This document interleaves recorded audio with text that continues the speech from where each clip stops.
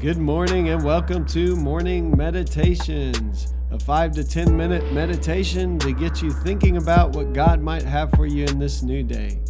I'm your host, Pastor Nate Cook, so we hope you'll enjoy your meditation for this morning.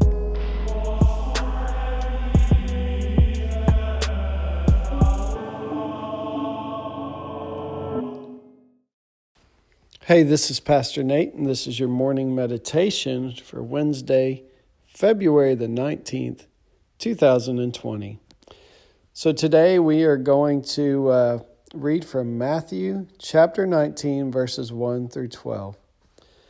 When Jesus had finished saying these things, he left Galilee and went into the region of Judea to the other side of the Jordan. Large crowds followed him, and he healed them there. Some Pharisees came to him to test him. They asked, "Is it lawful for a man to divorce his wife for any and every reason?" "Haven't you read," he replied, "that at the beginning the Creator made them male and female and said, 'For this reason a man will leave his father and mother and be united to his wife, and the two will become one flesh.' So they are no longer two, but one flesh. Therefore what God has joined together, let no one separate." "Why then," they asked, "did Moses command that a man give his wife a certificate of divorce and send her away?" Jesus replied, "Moses permitted you to divorce your wives because your hearts were hard. But it was not this way from the beginning. I tell you that anyone who divorces his wife except for sexual immorality and marries another woman commits adultery." The disciples said to him, "If this is the situation between husband and wife, it is better not to marry." Jesus replied, "Not everyone can accept this word, but only those to whom it has been given. For there are eunuchs who were born that way, and there are eunuchs who have been made eunuchs by others. And then there are those who choose to live like eunuchs for the sake of the kingdom of heaven. The one who can accept this should accept it." Yeah, so some very interesting stuff here, especially in light of current context. It's interesting to hear Jesus talking about divorce with the religious leaders. And part of what's going on here is that Jesus is affirming both the state of marriage, and he's also affirming singleness. And so I think we need to understand this, that when these Pharisees come to him, Moses had permitted that a man should divorce or could divorce his wife. But Jesus is saying the intention was never that. The intention was that a man and a woman would stay together. They would be united, and that would they would stay together until death. Except for marital unfaithfulness. So if there was unfaithfulness in the marriage, then maybe a divorce was permitted. The thing that I think is hard for us to even grasp in our culture right now is that the whole idea behind this permanence of marriage is not to create some kind of prison for us, but to create the space in which sexual intimacy could really be expressed without all the pain and the brokenness and the hurt that comes.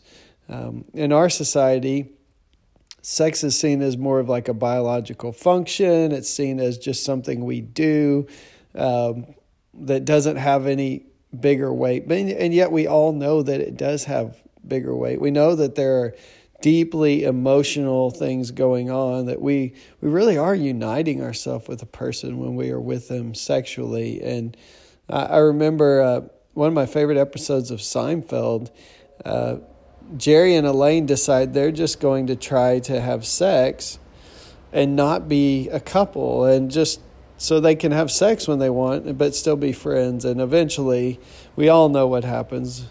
Elaine wants to get married. She believes that if they're going to be having sex, that they need this commitment. And so the truth of the matter is that this is the kind of relationship where sex can flourish and sex can thrive. But Jesus also says in this passage that it's just maybe even better to be single.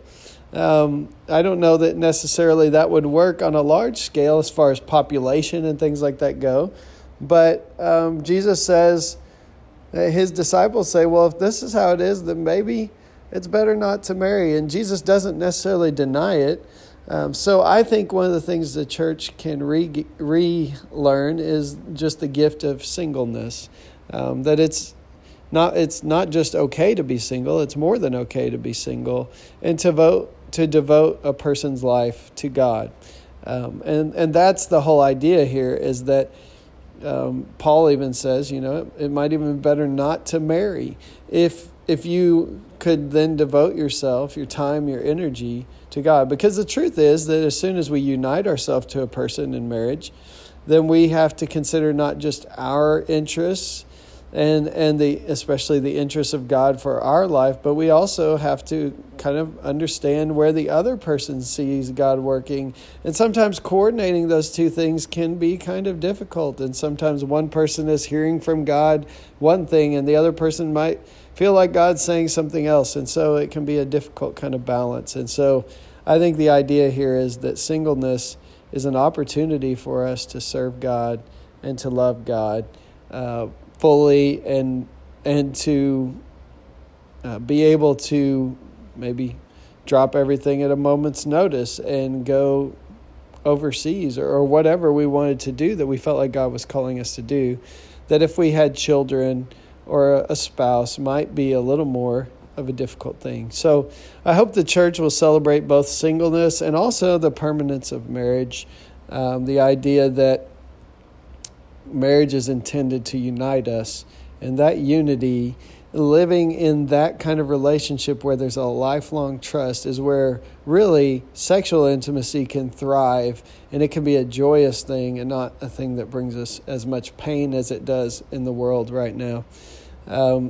People often say Jesus didn't say much about marriage or a man and a woman. Well, right here he points back to Genesis. And Jesus says, man will leave his father and mother, be united to his wife, and they will become one flesh. And learning to live in that kind of permanent relationship when at all possible, I think is what God is calling us to. And I think it's the place where ultimately our sexual and relational intimacy can really thrive, because there's that trust that's been developed that this is going to be a thing for life. And so we can feel safe to fully express ourselves with our partners in the way that God would intend us to in a marriage relationship. But also Jesus says it might even be better just to be single and to live for God's purposes and God's will. Hey, it's just a thought for this morning, and I hope you have a great day. Well, thanks again for joining us for this morning meditation. Hey, do us a favor, rate us on iTunes, or even leave some feedback about our podcast so that other listeners can know how much you enjoy your morning meditations. Hey, have a great day.